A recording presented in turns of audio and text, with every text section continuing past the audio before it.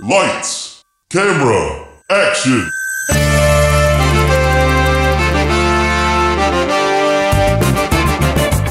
When a script is written that is so bad, no one will film it. These brave podcasters will bring it to life just so they can mock it. This is Table Reads. So the movie's kaput, which means your script ain't worth the buffalo shit on a nickel. Table Reads with Sean McBee, Jeff Lewis, and Joshua Baker. Hey, everybody. We had a little bit of video problem there. I don't know why. OBS is not being helpful right now. But we seem to be working now, so that's fine. I had to do a little bit of stuff manually. It's okay. I blame the coronavirus. At this point, I was gonna say something about if you guys are living in a world where coronavirus is not a thing anymore, just remember we recorded this a while back, but I don't think there's any chance that you're not still under lockdown right now. Oh my God. What if somebody just found the podcast and they started at episode 1? It's like 50 years in the future. That's true. This does live on the internet forever. I did forget that. Oh, let's not have that happen. This is it. This is the final part of Watchmen by Sam Hamm, the 1989 script. And I'm excited to see how this finishes up. Will there be a squid? Will there not be a squid? Only time will tell. And it's time to find out. Previously on Table Reads. Oh boy, a lot has happened. The comedian has been killed, Dr. Manhattan has left the planet, Rorschach went to prison, there was an attempt on Adrian Veidt's life, and Laurie and Dan had the most dramatic arc. Starting as friends, they battle with erectile dysfunction, then admit the super suits were always for fucking anyway, and after a successful visit to Bone Town, they get into a blimp fight. And then finish off their evening by springing Rorschach from prison. When we left off, they were heading out of the prison with Rorschach. Next stop, Antarctica. Fade in. Exterior, airstrip, night. Music. A well-concealed runway somewhere in the heart of the Rocky Mountains. Lights sweep the sky as ground crews run to and fro. Air Force One is coming in for a landing. Interior, underground command bunker, a moment later. Lots of activity, armed troops, top brass, and technicians milling about. Flashing panels on the walls read DEFCON 2. Secretary of State Liddy watches as a metal door clangs shut and what looks like a golf cart comes tooling around a long metal ramp. President Nixon's in the passenger seat. Just Nixon in a golf cart. And there's an imposing pile of luggage in the back. He appears to be contemplating a long stay. Hey, just a side note, we can't hear any of the sound effects or anything like that. Oh, excellent. I'm hoping they're working, but I'm just saying we can't. I will deal with that on the break. But Jeff has a Nixon line. Hello, Gordon. Have you seen Pat? She's all settled in. Wait, are you Liddy or am I Liddy? You can be Liddy. I'll be Liddy. The continuity. What continuity? She's all settled in. They want you down in the command room right away. Liddy hops aboard, and the golf cart turns down a seemingly endless corridor, which leads deep into the bowels of the Rockies. Weatherman says we're looking good. We've got a 14-hour window. 14 hours, huh? 14 hours. Unless, of course, the Reds decide to hit us first. Cut 2. Interior, owl ship, night. Laurie's following the Watchmen press coverage on an overhead screen. In a daring midnight jailbreak, earlier eyewitness reports placed the one-time superheroes at a peace rally in... Hold on.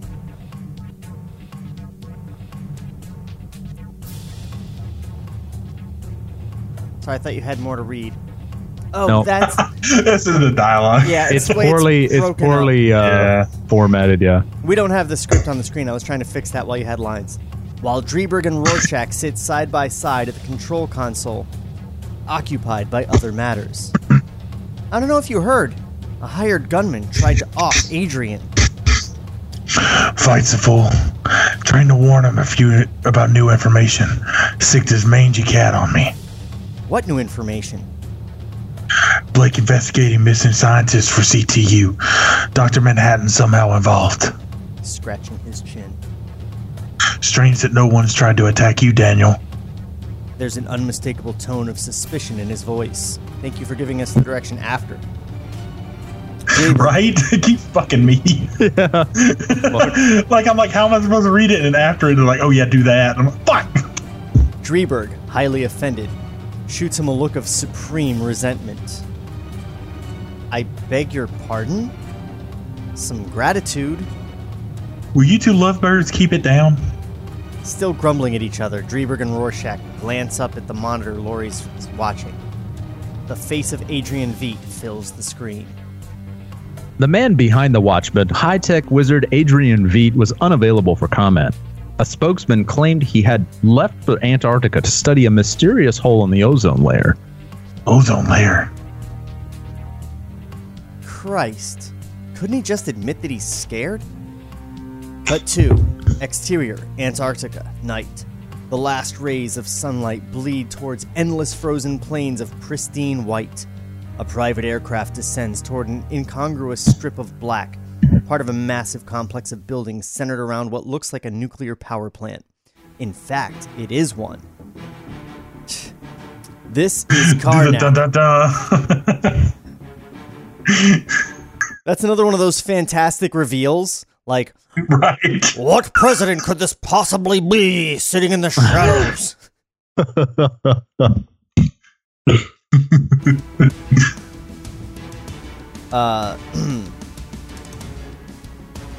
Fuck, now I lost my spot. Sorry, I had to point out a funny reveal. Oh, there we go. This is Karnak, Veidt's Antarctic retreat. Interior, Karnak, night. The entry hall is vast and lavish, appointed in the same Egyptian style as his urban pyramid, but on a grander scale. A fur-clad figure enters in a flurry of snow, followed by a genetically altered lynx on the end of a leash. 4 Asian lackeys appear to greet him. One of them takes his parka, a second serves him hot coffee from a silver tray, a third takes the leash and brushes snow from the back of the lynx. Number 4 is in charge of protocol. Welcome, sir. We did not expect you so soon. P. Bubastis, I'll have dinner when I've looked in on the world. They hear and obey. 2 of them fall in behind Veidt and follow him too. Oh, I realized what was going wrong with all my setup. 1 second, I can fix this. Okay.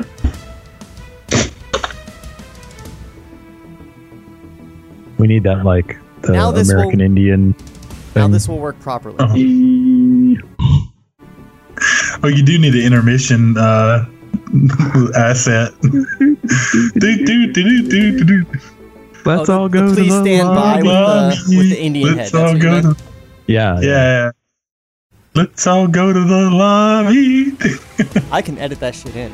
I'm not gonna, because I'm lazy. Oh, I no, could. boo. Can you guys see me on Skype? Yeah. Yeah, I can see you. Oh, weird, because the red light is not on my camera. Alright, you know, it's 120 episodes in. We're just getting the hang of this. If you Which think you're on the camera, we're on the phone camera. We're on the camera that's on the desk. To Yeah. your right. Oh, okay, yeah. Wait. There? Yeah, Yeah, that one. Oh, That one. weird. That's not the right one. I felt like a serial killer for a second. We're watching you, Sean. He's like, from where? Would you like to play a game? I have a camera set up for Skype right above the camera that is recording me for... So we could like look at each other and talk, like Yeah, like it's been that way, but then this one I was like, ooh, wide angle. Another thing. yeah, I didn't it's fix during the it's break. showing that we're not there. Yeah, you guys can just see me being lonely. I'm can- oh, pretending man. my friends are here. If you just copy and paste us in our spots, like there's nothing different. So about funny, this little video. squares, Yeah. Just my Don't do face. good. Don't do good Sean McBee Photoshop though. Do shitty Photoshop. No, I gotta say, as soon as this whole thing is over, I'm getting life-size cardboard cutouts made of you guys for when You can borrow mine. for the next pandemic. Oh no! Oh. The next one's the second curve. COVID 20. 20. The electric boogaloo. This time it's personal. It's always personal.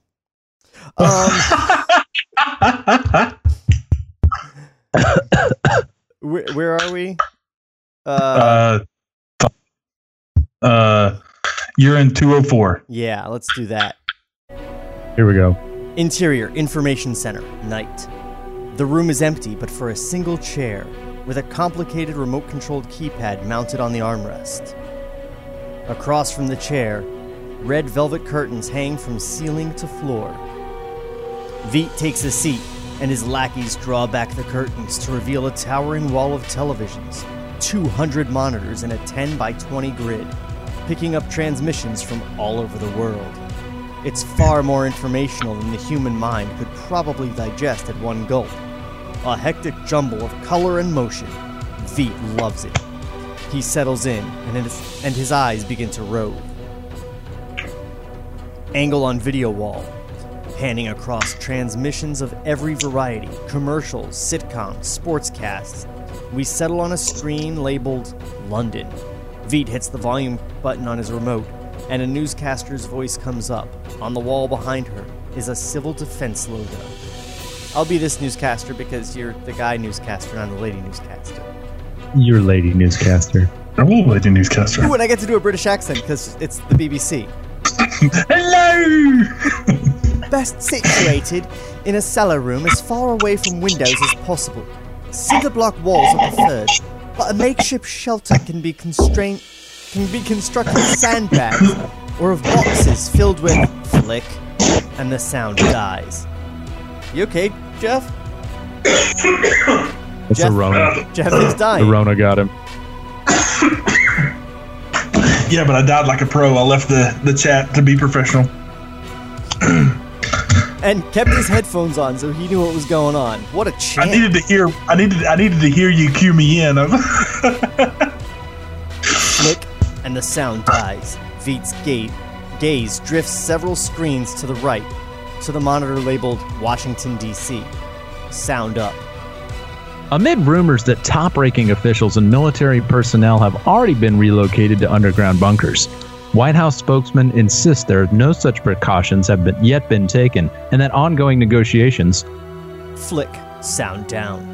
Now we shift to a closed-circuit monitor at the bottom right of the bank, an exterior view of Veet's Antarctic retreat, as seen by a surveillance camera.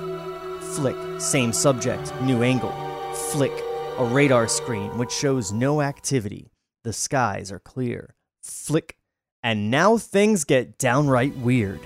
Because all at once, we're watching Dr. Jonathan Osterman, the Ernest U. scientist from 20-some years ago. He's sitting at a table in the Gila Flats canteen, across from Janie Slater, and he's getting ready to propose. Reverse angle on Veet, eyeing young Osterman with a strange, grave smile. Cut 2. Exterior aerial shot, night. Low angle on the owl ship as it descends slowly through the clouds. On its underbelly, a video camera grinds and rotates. Grinds? It's on one of the stealth cameras. Oh yeah, it's just like janky as shit. It's like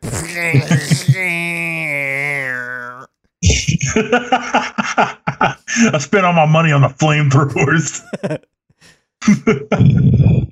Interior, owl ship, night. Dreberg and Lori watch a monitor which shows an overhead view of the city. He punches up a series of progressive magnifications, gradually zeroing in on a single city block. It's been cordoned off. Police bubble cars are parked up and down its length. You've got my building surrounded. They must have been following you all along. She stares at him. The ship lurches as Dreberg kicks in the accelerator jets and takes off into the clouds. So much for Dan Dreberg, ordinary citizen. Welcome back, Night Owl. What now? Fly south? Hook up with Adrian? CTU.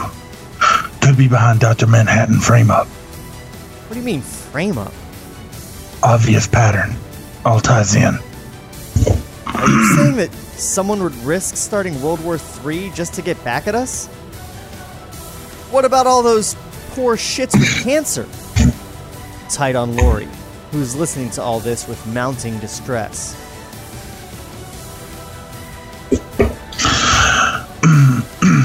How do we know they got cancer? Could be part of massive propaganda scheme. Come on, Rorschach, give me a break. It's not. Not what? Not propaganda. Pause, then Christ. blurting it out. Oh, sorry. Christ, I'm one of them. I've got it. Dreberg swivels abruptly in his chair and gapes at Lori, his face bone white. She stares at the floor, afraid to meet his eyes, her grim secret revealed. For an awkward moment, neither of them can think of anything to say. Oh man, do you think I caught a blue dick cancer? I dicked her. I put my dick in her, and that's where she got her cancer. She got that Smurf puss now. What's up? Smurf puss. He's very crass. This one, he's very crass. Papa Smurf over here. Also, I'm trying to remember, was there this much scene direction throughout the rest of the script? Because you're reading a lot of like tied in, like you lower mean like shot, actual angling like, up. Camera direction. Yeah, has there been that the whole time? I don't think so. But I mean, this Okay, guy, good. like, he changes up how Rorschach talks every 20 minutes. That's true. As Rorschach, that is absolutely true. Then Rorschach, his mind already back on the case, breaks the silence.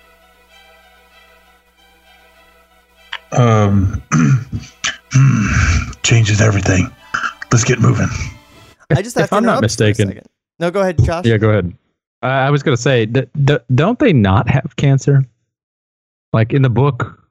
No, they give them cancer, but it's from the government pumping in the gas and shit like that. That government cancer, I knew it.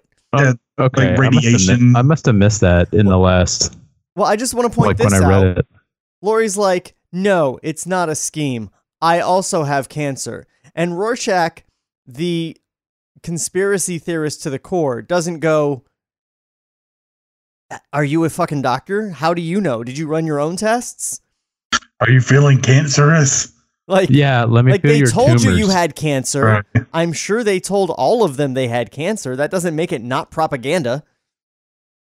Right. That's true. That's true. He's You're just all like, dying. Join the army. he's just like, shrug. Well, that changes everything. I guess everyone really does because she said someone told her she has cancer. You know, one Looks of like those. I'm outnumbered Literally, here. she was told by a government doctor. Right. Yep. You definitely have cancer. Sounds legit. Did he give you a sucker? If he gave you one of the red suckers, you definitely have cancer. There's definitely cancer lollipops. Cancer lollipops. What's it? One of the blue ones. You like that, didn't you? Exterior waterfront warehouse. Night. Rorschach is crouched behind an exterior wall of the warehouse. He pries off a couple of loose slats and digs around, swatting angrily at a rat, which scampers out of the hole. The owl ship hovers above. Interior owl ship, that moment. Dreberg, disconsolate, holds Lori quietly by the shoulder, gently by the shoulders. Jesus. Quietly. I should have told you, Dan. I'm sorry. I just wanted things between us to be happy for a while. It doesn't change a thing, Lori. I love you. He tries to pull her close, but she turns away, her eyes welling up with tears. I love you too, Dan. Why don't you give me a minute to get myself together, okay? Why do you sound like a disinterested hooker? Because I feel like it was so sudden. Yeah. He's like, we banged once. I love you, you know. He's like, I love you. She's like, give me a minute to get myself together. Yeah, I'm just going to put, old habit. I always keep my bag by the door. I'll meet you in Antarctica. And he gets her, where are you? Oh, I went to the southern one. The other Arctica. The other Arctica. I just forgot I have to get something from the store. I got my cancer's really acting up today. I need to get some. God! I need to buy some matches. But all the cigarettes are match free. Yes. Yeah, we got those stupid matches. All right. Exterior warehouse. That moment, night. A distraught Drieberg descends the rope ladder from the owl ship. Rorschach has uncovered a spare blot mask.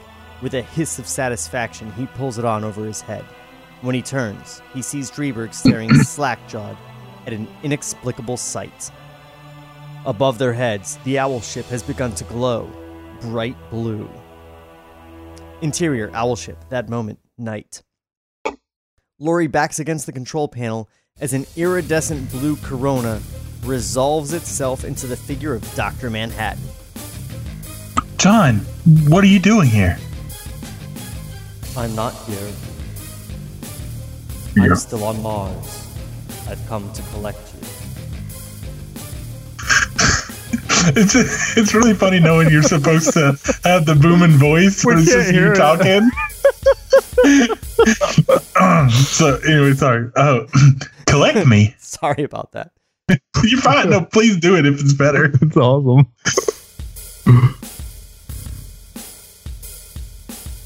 In the immediate future, we're on Mars. I'm telling you goodbye. You're trying to convince me to cure your illness. John, no, I can't. It will happen, Lori. I've already seen it. Neither of us can do anything to change it. Drieberg's frantically climbing the ladder. He pokes his head inside the cockpit just in time to see Lori reaching out for Dr. Manhattan's hand.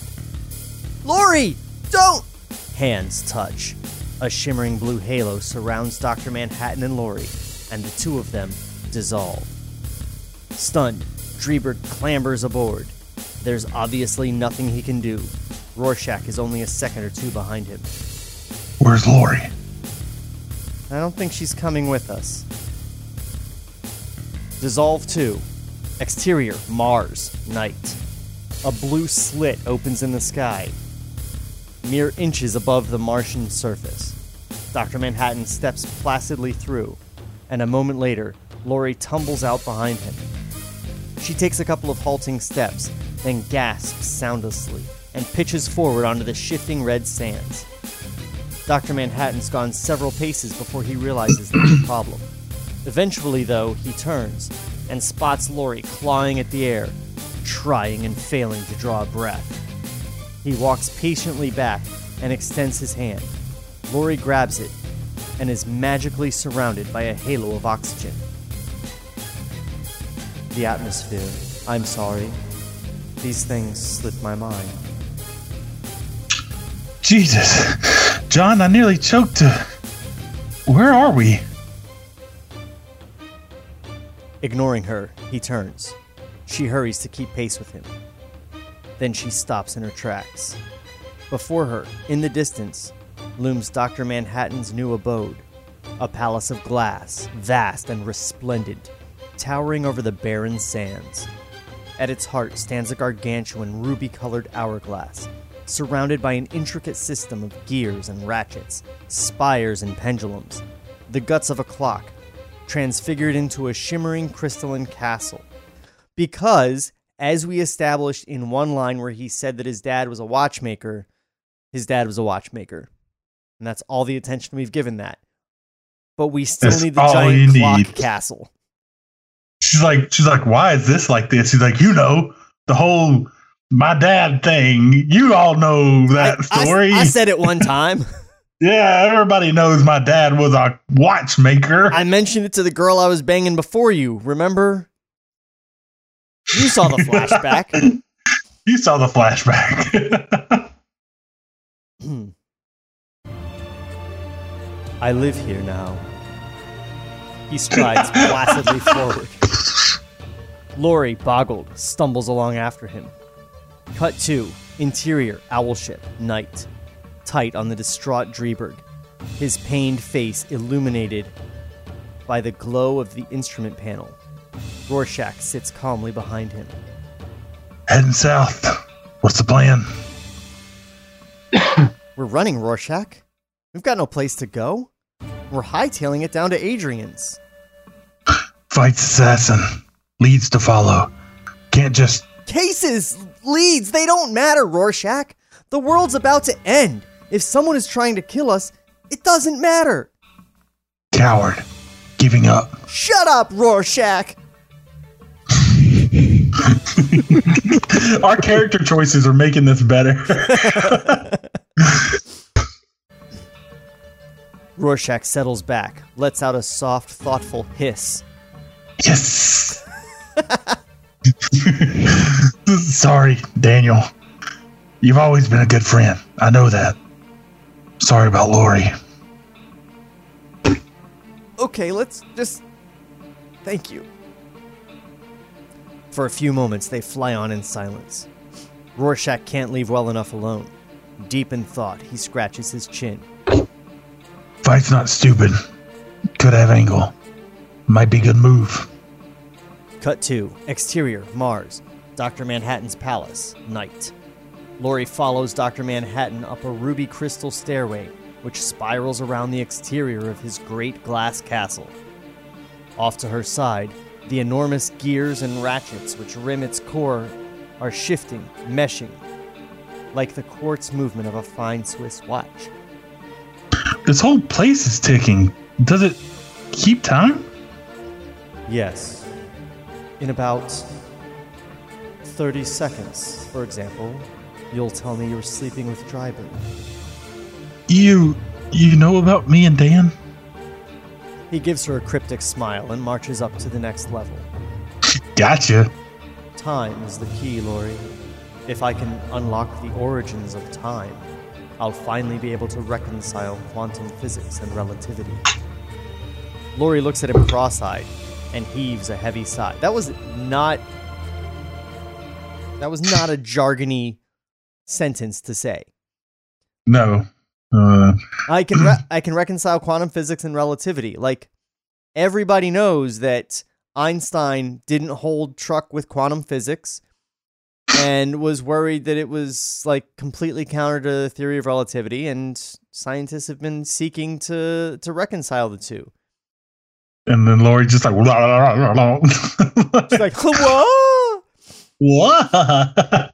What kind of sandwich does that make? That's like when in a movie you see someone say like, "Hey, can you get me the RAM modules for the computer over there? I gotta change the RAM in my computer." And they're like, "In English, please?" Right. I need to go download more RAM. John, does anybody know what the hell you're talking about? Dan's just an ordinary guy, but he talks to me. When he looks at me, he's seeing something more than just a collection of atoms. Then you're sleeping with Dreberg? Well, you just said, don't act surprised. That's how time works, Lori. Everything is preordained. Even my responses. We're all puppets. I'm just a puppet who can see the strings. 30 seconds. She groans in frustration as they reach a balcony near the pinnacle of the huge glass tower. The Martian plains spread out for miles below them. Above, the stars stretch to infinity. A chill, violent wind whips across their faces. I'll be here for the next year or so. Then I'm going to work my way out toward the edge of the universe. Utterly uncorrupted by man. Isn't it beautiful? She moves to the edge of the balcony, gazes off at the bleak and fissured Martian surface. Suddenly, she feels very alone and frightened. John, there's something I have to know. Did you love me once? Yes, I loved you. I left the Earth when I lost you. Yet, you must have known all along that you'd give me cancer, just being with me. I didn't give you cancer, Lori. Not you, not the others. I don't know what did. But you knew that I'd die. Memories of the future are just like any others. I've tried not to dwell on the unpleasant ones. You won't die of cancer, Lori. There won't be time for that. Lori's blood runs cold as she realizes what he's telling her. Then it's going to happen. The world's going to end. And you've always known. Always. Ever since the day I died. He walks a few paces up the crystalline steps and surveys the forbidding Martian landscape. Behind him, Lori buries her face in her hands. Do you understand me, Lori? Do you see what it's been like for me these last years? Knowing that everything I knew and loved would be destroyed. And that by leaving Earth, I would be the helpless agent of its destruction? Then why don't you do something about it? Because you can't. I know, it's preordained, so sorry, I forgot. John, this script you're following, who writes it? Sam Hamm. I want more money. I don't know yet. I should be able to tell you in roughly 600 years. That about tears it for Lori. She storms over and grabs him by the shoulders. I can't stand any more of this. I want to go back. If I'm going to die, I want to be with other people. Please, Lori, not yet. I've got eons stretching before me, a universe to explore. I'll be alone. You're the last human being I'll ever see.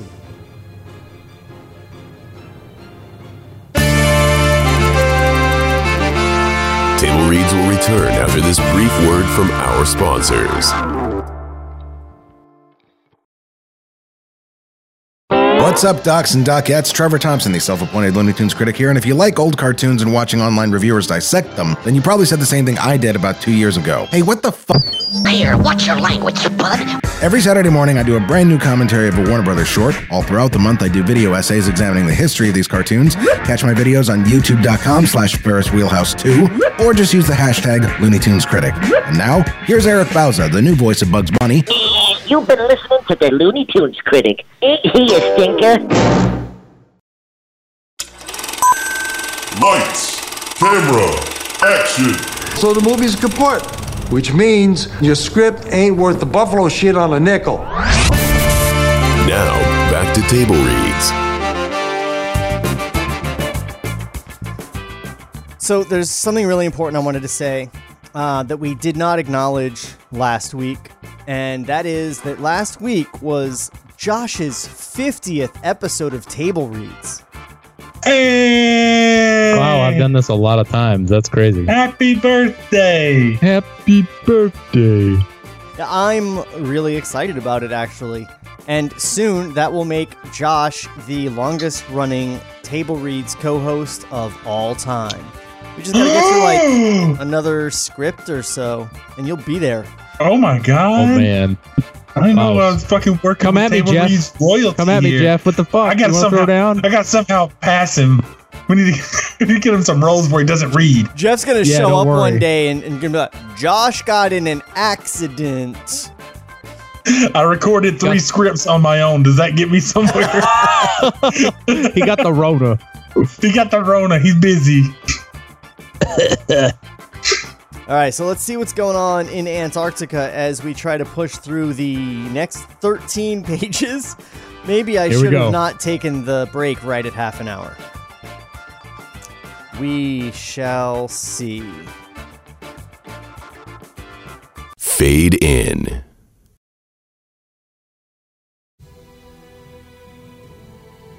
Exterior, Antarctica. Wait, nope. That's not where I am. We're at 216. Cut to aerial shot on the owl ship, night. The owl ship streaking through the icy stratosphere above the South Atlantic. Suddenly, it bounces in midair, jerks to the right, and begins to spiral downward into the clouds. Interior owl ship, that moment, night. Dreiberg is frantically throwing switches as they lurch to and fro. Finally, he manages to get the ship righted. Rorschach's taken a bad tumble. He picks himself up off the cabin floor and asks, What happened? "The guidance system's fried. I had to switch to manual. Some kind of massive electromagnetic shockwave. What caused it? I don't know. Nothing that I can think of outside of a nuclear blast." Dissolve 2. Exterior, Antarctica. Karnak, night. Vite's vast complex is little more than a dim glow, barely visible through a swirling blizzard. Interior, Karnak. Information room. Like an information desk? Like there's just a lady sitting there. "How can I assist you?" Are you here to stop plans or add to them?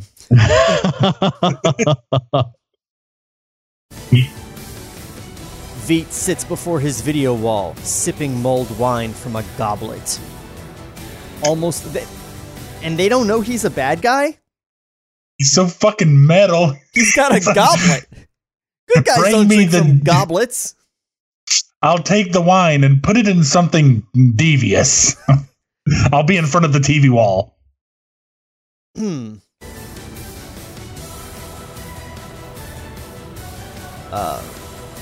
Simultaneously, 2 screens labeled Moscow and Washington, D.C. go to sudden blinding white. A second later, the screens show nothing but random video noise. Vite leans back in his chair and cocks an eyebrow, seemingly unperturbed. Exterior, Antarctica, night. The owl ship streaks downward through a total whiteout. Interior owl ship, that moment. Through the cockpit, Karnak's visible for an instant. Then, lost in the snow again. "I'm taking her down. Radar's blown. I'll have to wing it. Strap in, Rorschach." The ship rocks with the force of a premature impact. Exterior, Antarctica, on owl ship, that moment. The owl ship takes a hard bounce against the snow. The hull crumples as the craft tips sideways and plows into a deep drift. A hatch springs open, and Dreiberg and Rorschach dig their way out. They're slightly underdressed for this weather. Spotting the lights of Karnak in the distance, they turn up their collars and press on. Interior, Karnak, information room, that moment. Vite's eyeing the closed circuit security monitor, which shows the exterior of the complex. He spots 2 tiny figures slogging through the blizzard. As he watches, the screens for London and Paris go white. Exterior, Karnak, a moment later. Dreiberg and Rorschach, half frozen and covered in frost, make it to the great metal entry doors and start banging. I thought it said start hanging. So they're like, They just pull up "Okay, and we start got here." banging. So how have you been? Oh, I legit thought you meant they just started banging. He's like, no, not again. It's like it's the costumes, Rorschach. The costumes. Rorschach, Lori's gone. You're the only one here now. Can you make the blots on your face look like Lori, just even vaguely for me? Just put on the mask and the Rorschach mask. You just got out of prison. You should be used to this.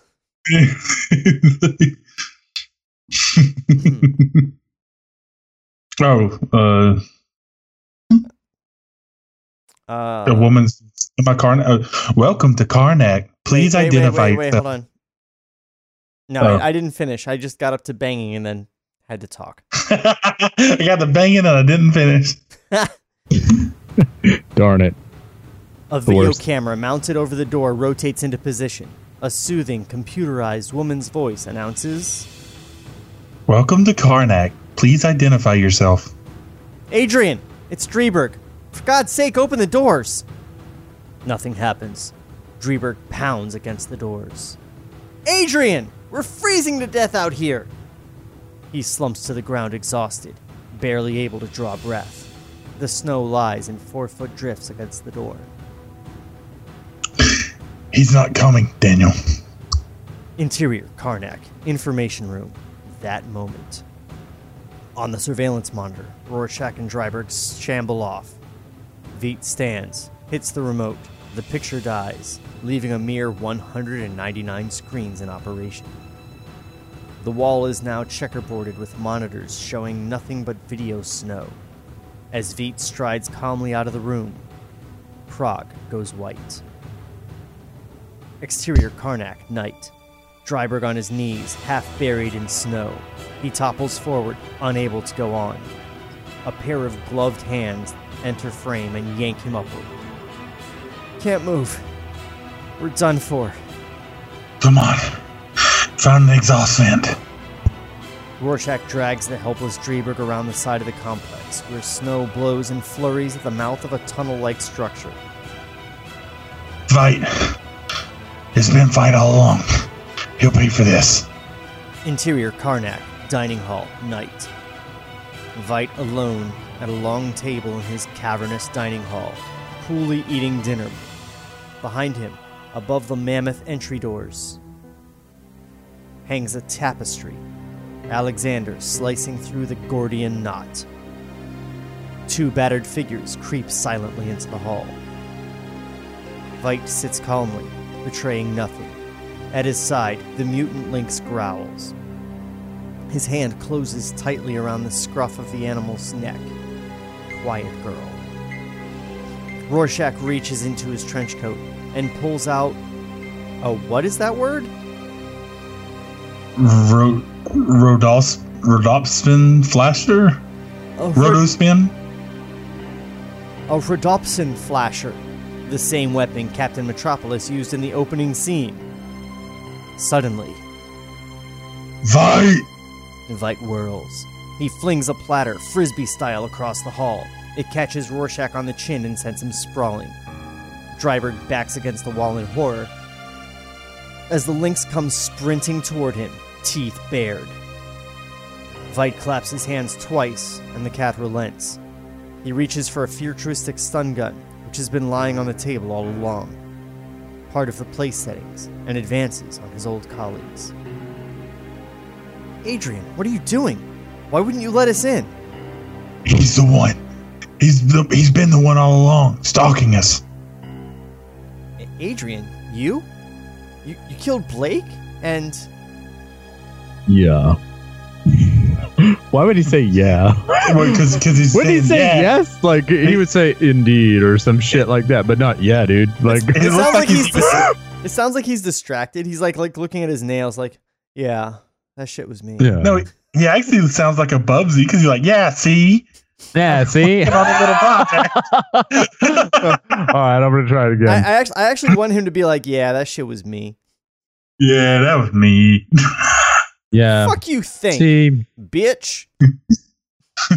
See, I've been working on a little project. Top secret, of course.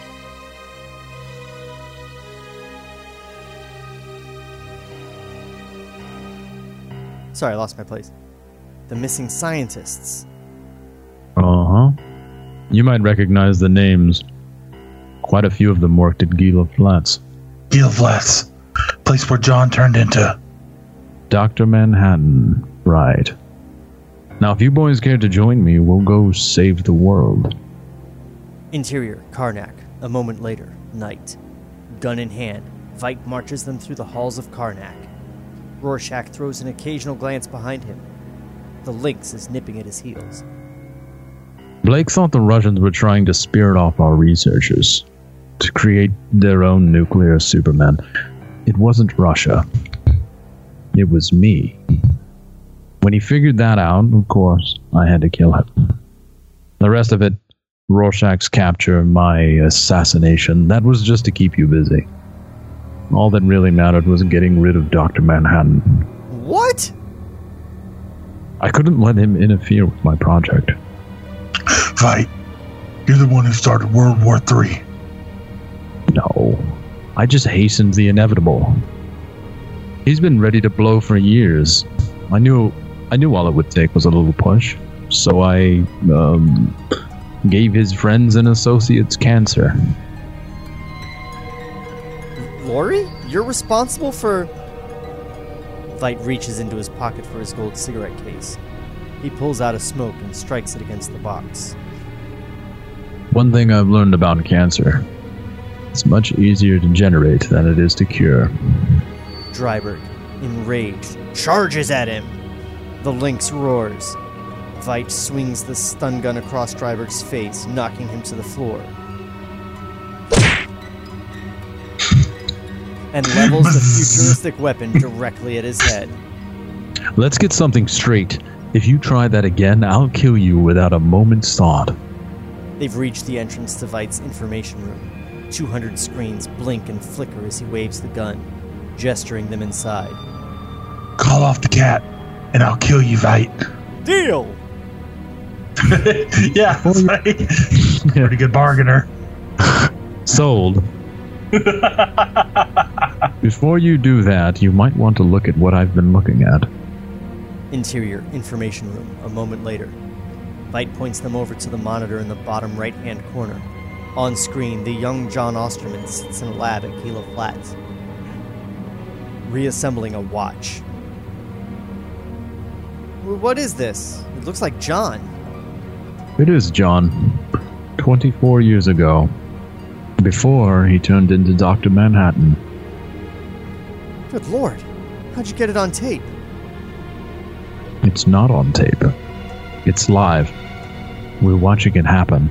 Cut to exterior Mars. Dr. Manhattan's palace. Night.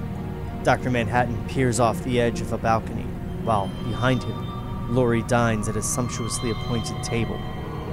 She feels as if she's hit the jackpot in some freakish contest. Win a dream date on Mars. I almost envy you, Lori. In my present form, I can't die. It's a mystery I'd like to penetrate. John, I don't want to hear it. I'm sorry. Look, there's a gas storm on the Valles Minarius. Oh God, I'm no more than a bug on a windshield to you. You're the only human being I care for. Then do me a favor. If the world's gonna end, it shouldn't matter a bit. I want you to cure me. I won't do that. You have the power to do it. I want you to do it. Please. I explained this. I can't. That's not the way it happens. John, if you ever love me, if there's anything human left in you, then do it. Eyes wild, she grabs his great blue hand and thrusts it into her chest, where it disappears up to the wrist. Her fingers tighten around his forearm. Their gazes lock. Dr. Manhattan shuts his eyes and grimaces, as if he's got to make the hardest decision of his life. And then, a brilliant blue aura engulfs them both.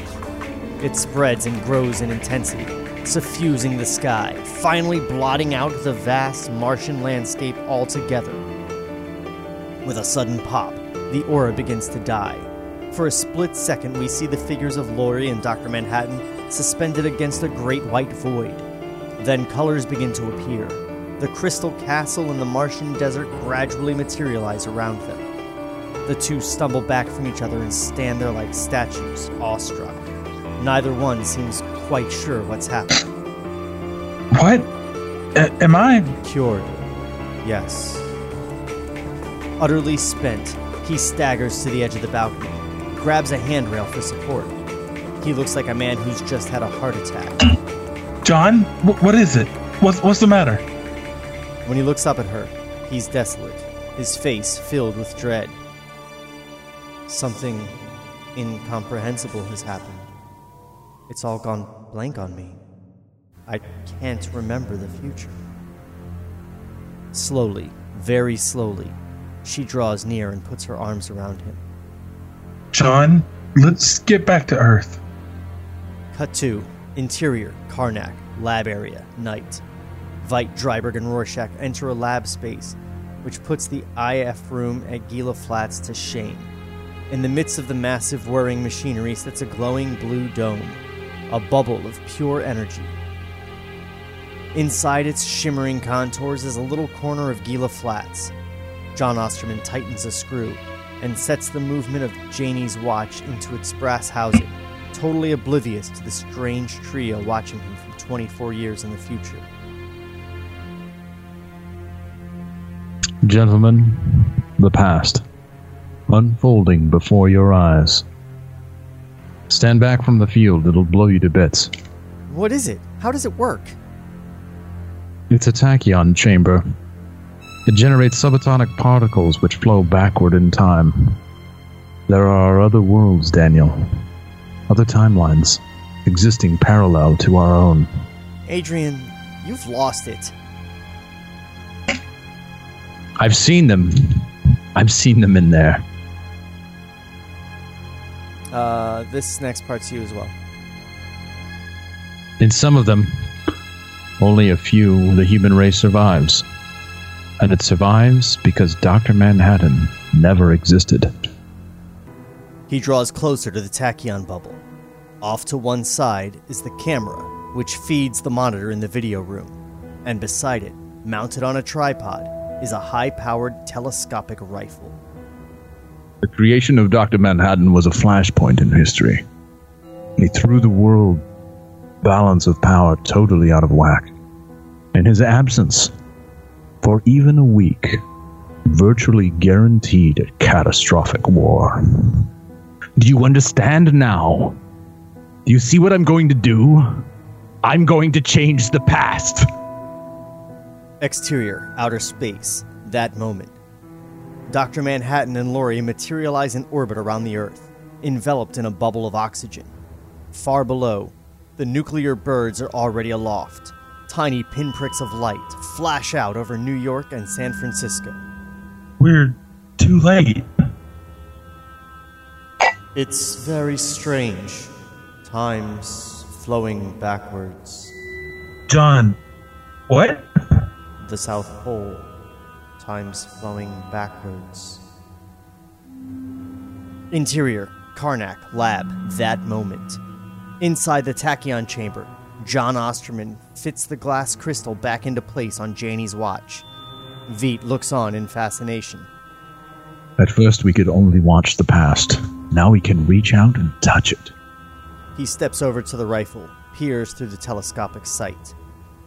It ate up enough megawatts to light the eastern seaboard for a year and a half. But last week I managed to open a dime-sized hole for almost 3 seconds. In a minute I'll do it again, and if my aim is true, I'll put a bullet through John Osterman's heart. Dr. Manhattan will never be born. That should be never have been born. Let's get our tenses right, Mr. Veidt. Jesus. Yeah, why don't you put down your time rifle and learn some grammar, you asshole? Shit. Dreiberg and Rorschach trade looks of disbelief. And they call me a fucking nut. Adrian, it's too late. The world is blowing up as we stand here. Don't be obtuse, Daniel. If I kill John in the past, none of this will happen. We won't even be here, will we? And what if you're wrong? I'm not. What if you're wrong? Then I've been a very bad boy and you'll have to spank me. Christ! I'm doing what I have to do to save the godforsaken human race. Exterior, Antarctica. That moment, night. A pocket of blue haze materializes in the snow-swept skies above Karnak. Inside it, Lori and Dr. Manhattan. That's it. That's the source of the time disturbance. John, where are we? Veets Complex. Interior, Karnak, lab, that moment. 24 years ago, John Osterman is packing his jeweler's tools, folding his swatch of black velvet. In the present, Veet is raving. Your problem, Dan, is a lack of vision. You spent all those years chasing after muggers and drug dealers and jaywalkers as if the world was any better for it, and if any of it mattered. You ruthless son of a bitch. You really believe this mad scientist bullshit is gonna save the world? We better hope so. It's almost time. He kicks a floor switch. Giant nuclear generators begin to hum. Then he bends over the rifle and peers through the sight. Veet's POV, through crosshairs. In the past, John Osterman is reaching for his lab coat when he hears a squeak. He picks up a broom. Interior, Karnak Lab, that moment. A luminescent white spot appears on the surface of the tachyon bubble. There's a hideous whine, as a tiny hole begins to open up directly in front of Veit's rifle. His finger closes around the trigger, and with a terrible crash, the lab wall collapses behind him. Veit dives backwards, dodging rubble, as a blue giant 30 feet tall steps into the lab with Lori at his side. What are you doing, Veit? John, get back! You don't understand! Dr. Manhattan stares down at the tachyon bubble and sees himself, his former self, chasing a mouse out of the IF chamber at Gila Flats. His eyes go wide. Even he's surprised. In the ensuing panic, Dreiberg dives at Veit. Veit manages to sidestep him, frantically trying to get to his rifle. The hole in the bubble has grown to the size of a quarter. Veit lunges toward the rifle. Lori's directly in his path. He shoves her aside. They grapple. He flings her to the ground and points his stun gun directly at her. And a millisecond later, he's aiming at nothing. Dr. Manhattan has instantaneously teleported Lori across the room, out of the line of fire. Veit looks up in horror, just in time to see a blue bolt of lightning launching itself from Dr. Manhattan's outstretched finger. No! And in the wink of an eye, he's vaporized. All that's left is a pair of charred boots, still standing upright. Wait, what? Hold on now? Whoa. Jeff, care to weigh in? This is 1 for 1. I remember all this vividly. Yeah, this is absolutely somebody that took a. I'm guessing he just was like, that whole thing where, ends justifying the means and all that. Like, what if it was just plain? Because I don't want to think about it. What if the good guys win? Yeah, that's a new story, right? Everybody go to the movies to see that, right? Watchmen, but without any of that moral ambiguity. Right. Yeah, I don't have to think about a movie. I'm just here to eat popcorn. He kills the bad guy who was trying to kill him with a time bullet. I mean, I hope there's more to this. I hope Adrian pops out of the closet and he's like, "You fell for my weird clone," or something. That's great. No, Dr. Manhattan, he's like, I have a change of heart. Poof, all the nuclear things go away and he's fine. Now all is right with the world. The good guys have won. Like in real life. I just can't believe what I just read, honestly. That's so much. Wow, okay. Dreiberg rushes over to Lori, takes her in his arms. What was he doing? Trying to change the past. He said it was the only way to save the world. Dr. Manhattan stares at the tachyon bubble, mesmerized. Inside, the door to the IF chamber has just swung shut on a terrified John Osterman. He was right. Fuck that guy. He was right, but I did it. Rorschach, Laurie, and Dreiberg stare up at the blue behemoth in puzzlement. Oh, are they trying to give him like a comic book nickname? Like, you know, the Scarlet Speedster? Blue Behemoth? The Blue Behemoth! He wins. He wins today. I love that Laurie followed him from Mars, and the only thing she understood is that he just, like, disintegrated Vite, and then after it was done, she's like, yeah! What was he doing?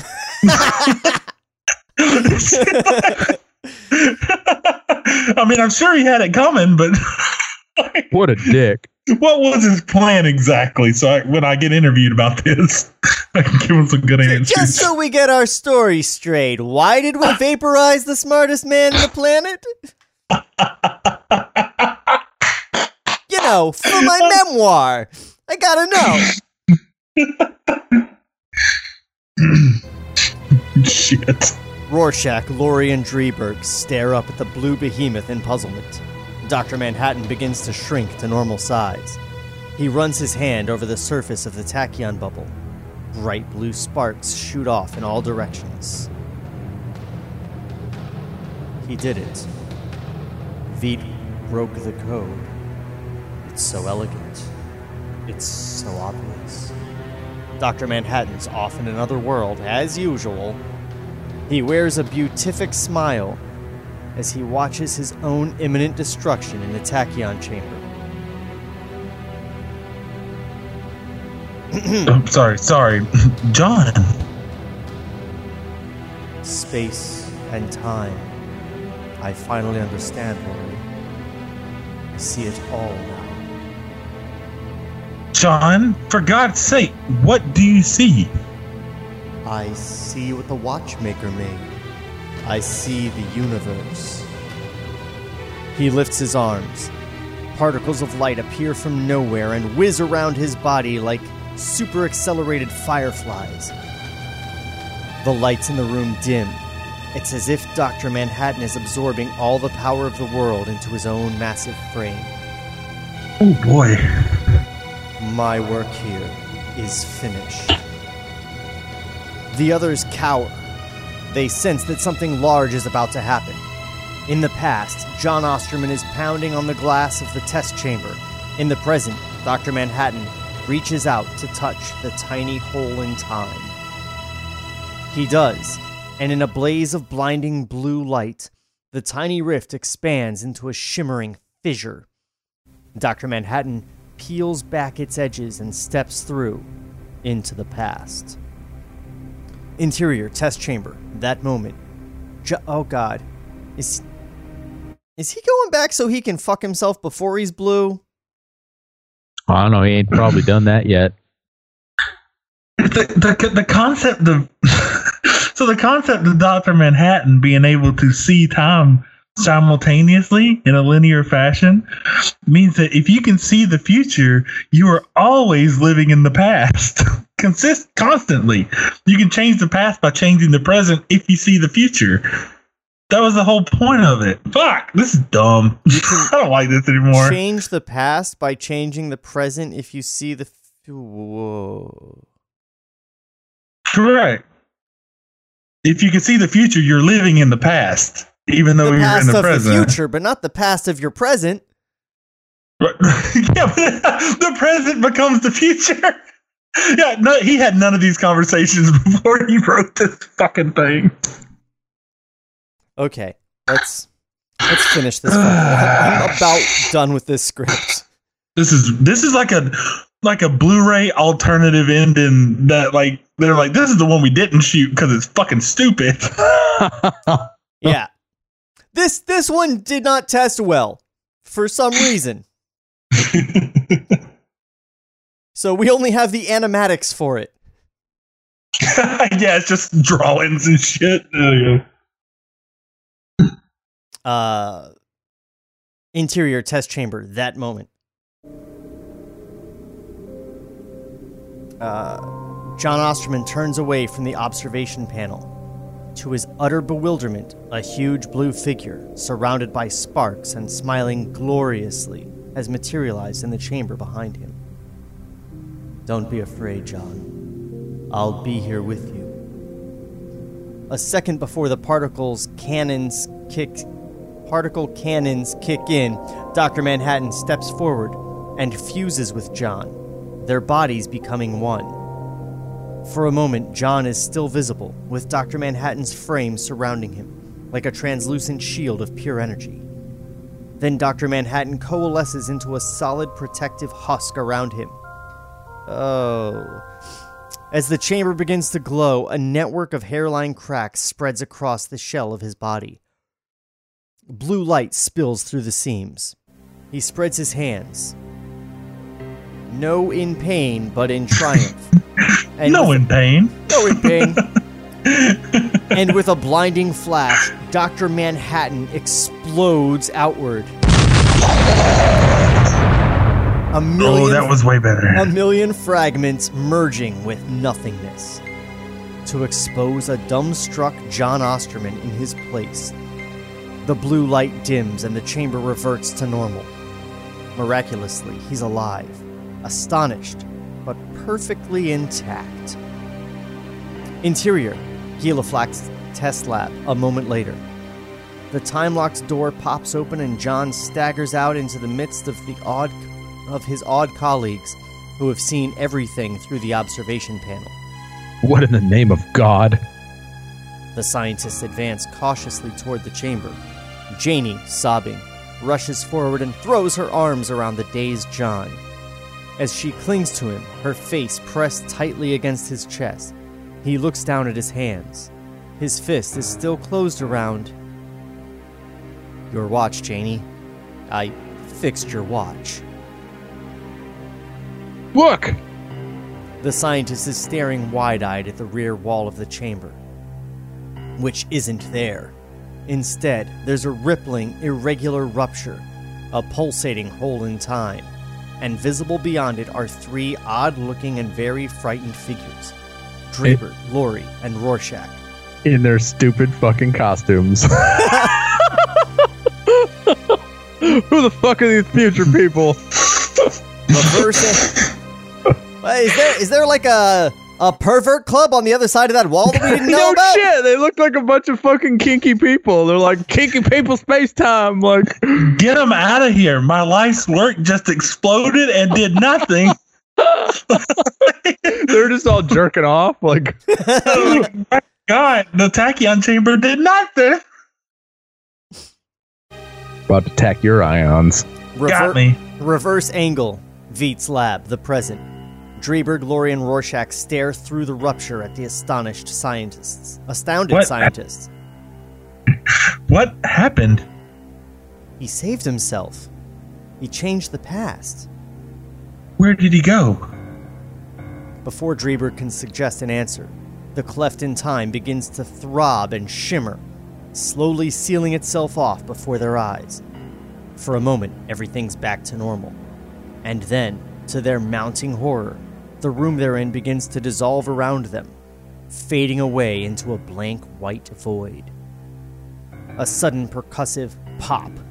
The white void seems to shrivel around them, collapsing into a protective bubble of force as they plunge into exterior vortex effect. This is getting so bad. Wow. I hate it when they take all the stakes that you built up and then just take them away. Like, also, if time is changing, why the fuck would they be immune to that? Well, why would they remain from the old timeline and dropped into the new timeline? They wouldn't. Right, because we would have lost Vietnam. It's because they rubbed tachyon particles on their nuts. Of course, yes. I don't know how I didn't think of that. Oh boy. Welcome to the kinky tachyon party.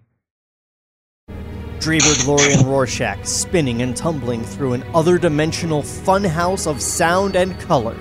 Like a cartoon. If it's like the opening of the Beetlejuice cartoon. Yeah. I love that with everything in history being changed now, the one constant because Lori exists is that the comedian rapes that chick. no matter how much they change the timeline. The only constant is rape. Right. Why aren't you laughing? Anyway, continue reading about this vortex effect. If space and time could be compressed into a single extravagant e-ticket joyride, this would be it. Their bodies contract and distend, warp and elongate. Their tortured mouths emit soundless shrieks, and then, before they know it, they find themselves deposited. Exterior, New York Street, night. Smack in the middle of a busy intersection. Hold on. Oh, god damn it. I don't know why, but I tried to play like city background sound effects, and just nothing happened. Hey, can I borrow a dollar? Bam, bam. Yeah. Honk, honk. So good.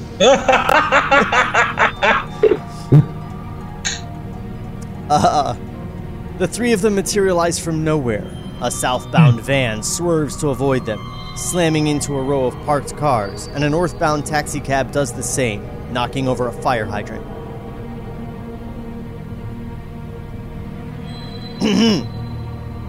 Lori. Oh, sorry. I thought it was over. Dan, is this New York? Those cars. What year is this? Everything's changed. It's a disorienting world they've landed in. In fact, it's our world, our New York, and everything, the cars, the clothing, the very look of the city, seems just a trifle out of whack. We never happened. Look, I've been in this new version of the world for 30 seconds. I can tell you exactly what the changes are. Fucking shit. Holy shit. Bystanders cluster about, laughing and taunting, highly amused by the obvious puzzlement of the freakish trio in their midst. I just gotta point out something about New York. No. Right. Yeah, no, they just keep walking. They wouldn't even be phased. Not even a little bit. Look at these freaks. They could be bleeding to death, and they'd be like, nope, keep walking. Is Sam Hamm from Nebraska? The New York, definitely the Midwest. The New York depicted in the comics wasn't like some fantasy world. Like it wasn't like off, like way off in the fucking distance. I know you got the ships and shit, but like in general, it's not like a fucking culture shock. Like, wow, you got gangs here too, and newspapers and drugs. Well, I mean, I think that they're seeing like gas guzzling cars instead of electric cars. Nobody's smoking out of those crack pipes that you made. I mean, some people are, but they're actual crack pipes. Right, because I know in the comics the science advanced way further because of Dr. Manhattan, because of that inspiration and shit. But like, I don't know. I don't know. Anyway, I'm nitpicking at this point. I'm sorry. Yeah, so the cars are different and the cigarettes are different. And beyond that, that's all. Like, that might stand out to them a bit, but like, I don't know. I feel like they need longer just to get over not being in the South Pole anymore. This ain't our New York. Completely different alien world we're on. I mean, we just went through spaghettification, but oh shit, these cars look weird. What? Damn it. Whatever. Jeff's checking out.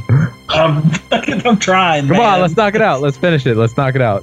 Then we can talk. There are, of course, no costumed heroes in our world, and their sudden presence prompts a babble of speculation amongst the onlookers. Nuts? Fruits? Out-of-work actors? Rorschach takes a swing at one of the curious who gets a touch too close, and the mood begins to turn hostile. The crowd, now grown to several dozen people, is threatening to block the intersection altogether. A mounted policeman rides up on his stallion and blows a shrill whistle. In our timeline, all the horses are electric too. They're treating this like it's Planet of the Apes. Yeah. That's good. That's so good, actually. Oh my god, they still ride around on horses. Yep. Exterior newsstand that moment. The same newsstand we've seen all along, but luckily here in our world, the headlines are only mildly discouraging. Russian summit talks collapse. Like everyone else, our old friend the news vendor is gaping at the ruckus on the street. Jesus Christ, it must be Halloween. His sidekick, the small black kid who reads comic books, points to the befuddled trio on the street and laughs in gleeful recognition. Shit, man, it's Rorschach and Night Owl. What are you talking about? Superheroes, check it out. He thrusts a comic book into the news vendor's hand and races off to join the growing throng of rubberneckers. The news vendor stares down at the costume characters in the comic book, Watchmen, and fuck this, and throws a cockeyed squint at their real-life counterparts on the street. All right, they must be on a case. Fuck this. Exterior street, that moment, night. Horns blare, all traffic has stopped. The intersection is mobbed with curious onlookers. By now, a half dozen beat cops have arrived to clear the streets and restore order. Break it up. Stand back. Come on, you three. Is this some kind of publicity stunt? Dreiberg, Laurie, and Rorschach have fallen into a tight circle. They don't know what to expect, and they're poised for a brawl. The taunting crowd gives them plenty of room. Even the cops are hesitant to advance. Dan, what do we do now? Wherever we are, it's better than what we left. Backs together. We'll tell them what's happened. They'll listen to reason, won't they? They better. And on Rorschach's final vicious hiss, we shock cut to black and fade out. The end.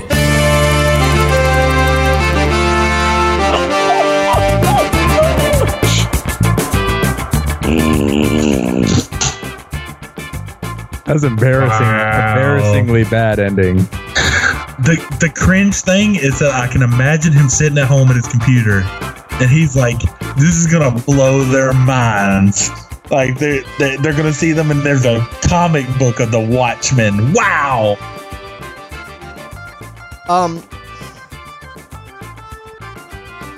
Thanks. I hate it. I think that's broken my spirit.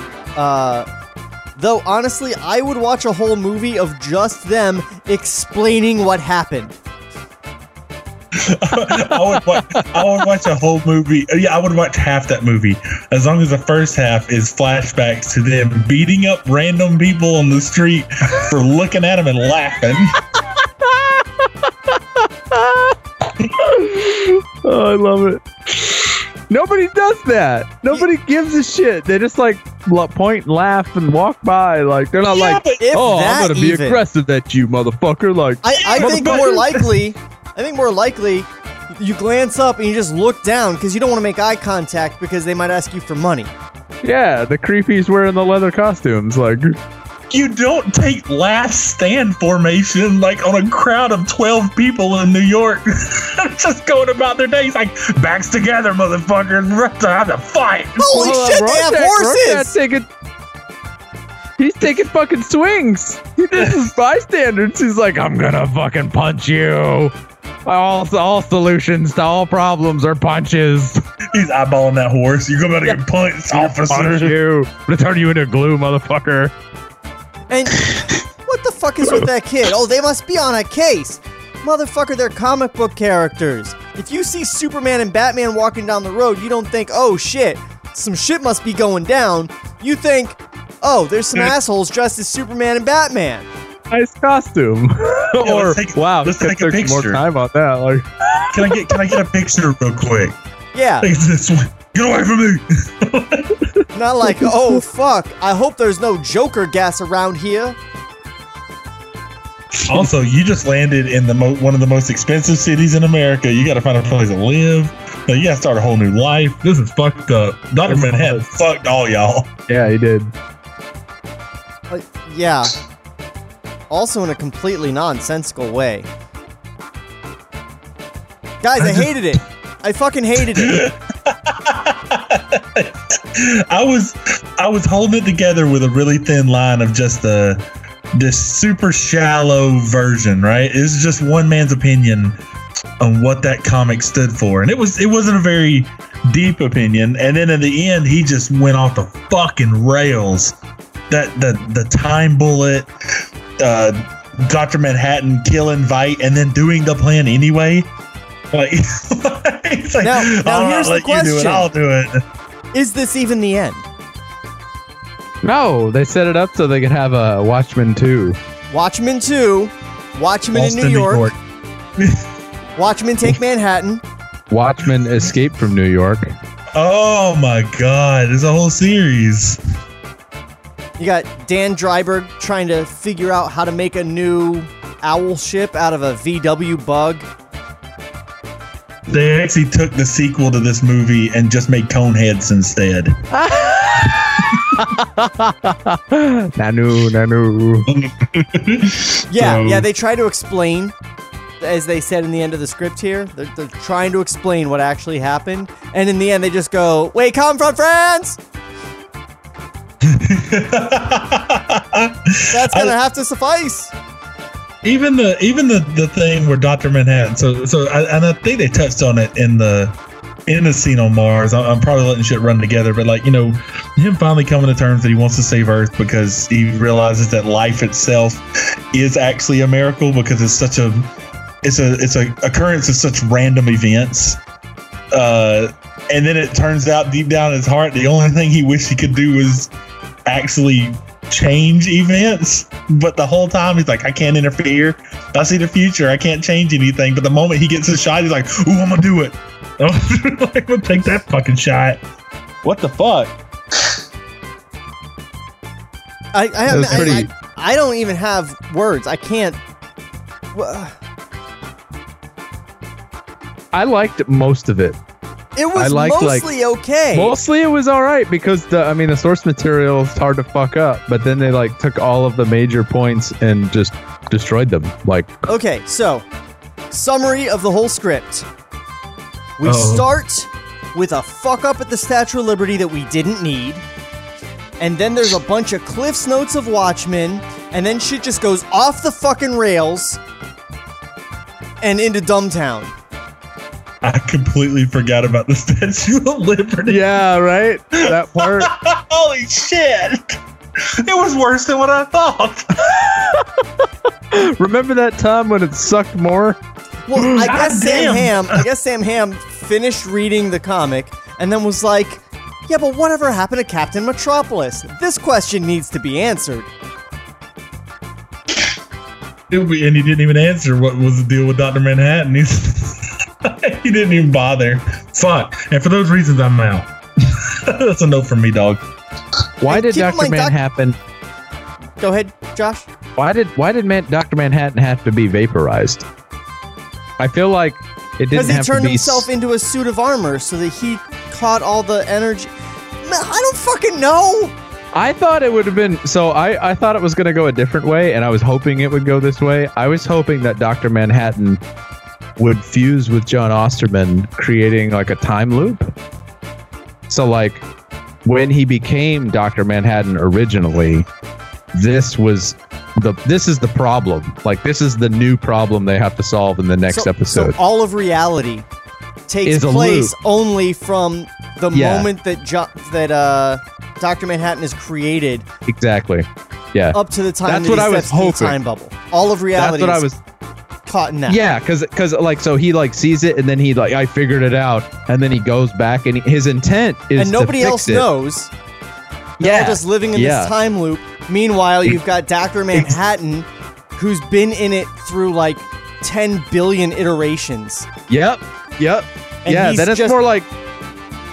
I love it. Why do we always make this shit better? Right? Like, Veidt is the good guy in that. So and then like you cut to a scene where he's laying there and he's dead, he's vaporized or whatever, rather than being completely vaporized. Like he's laying there, and then like it cuts to him and you're like, oh fuck, he's the only person that could have fixed this, and he's fucking dead again and again and again and again. Also, can we just talk real briefly about the fact that Dr. Manhattan vaporizes the motherfucker and then immediately goes, oh shit, he was right. Like he doesn't see the future. I also feel like Veidt is the kind of person that would, if he had this ability to create a small hole in reality to send something to the past, he'd like sent himself a letter that was like, go hop in this machine in the Gila Flats and you become Dr. Manhattan, and then you fix all the shit. Here's a list of shit that's wrong. Don't make these mistakes. That's or just true. Shove through Gray's Sports Almanac. Damn it, Biff. Well, he's already rich. He doesn't need that. I'll fix it Sam Hamm style. So what Dr. Manhattan would have done in the alternative version is he went back in time and he trapped himself in the thing, and then he cranked that bitch up to 100 instead of 50, and he became double Manhattan. I'd like a double, please. Or why has he got to shoot the motherfucker? Just stick a note through and say, get out. Send him an extra watch battery. Just get the same watch and throw it in there. It's already fixed. Wow, that was fast. Oh man. Josh, it's quarantine time. How can people send some work your way? Oh man, I'm doing all kinds of work lately. I'm doing real estate work, and I'm doing like story-based video content, and I actually started a fucking TikTok. He did. He's got some very entertaining recipes on there. I watched the sweet potato pancakes today, and I loved it. Dude, they're good, man. So you can reach out to me at Josh, Josh, at joshuajbaker.com. If you're in the Atlanta area, I would love to help you out with some of your content creation needs.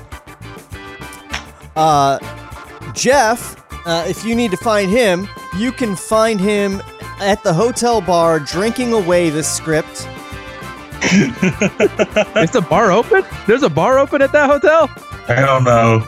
There was a lady during the next episode.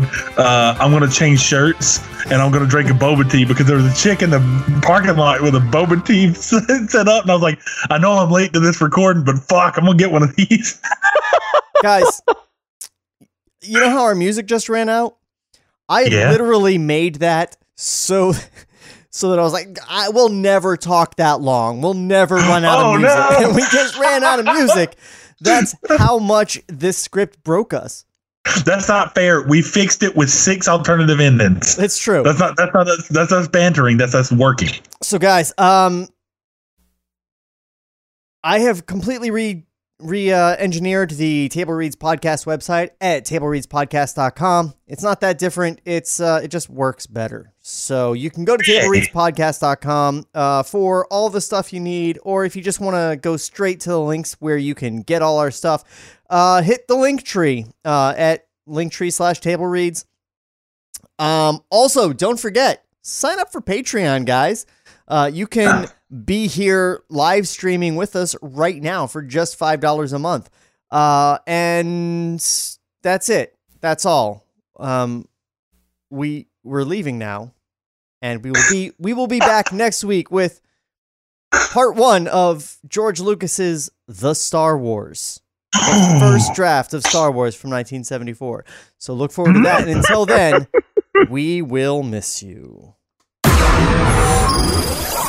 This podcast was created by Sean McBee. For more, visit tablereadspodcast.com. Cut to black.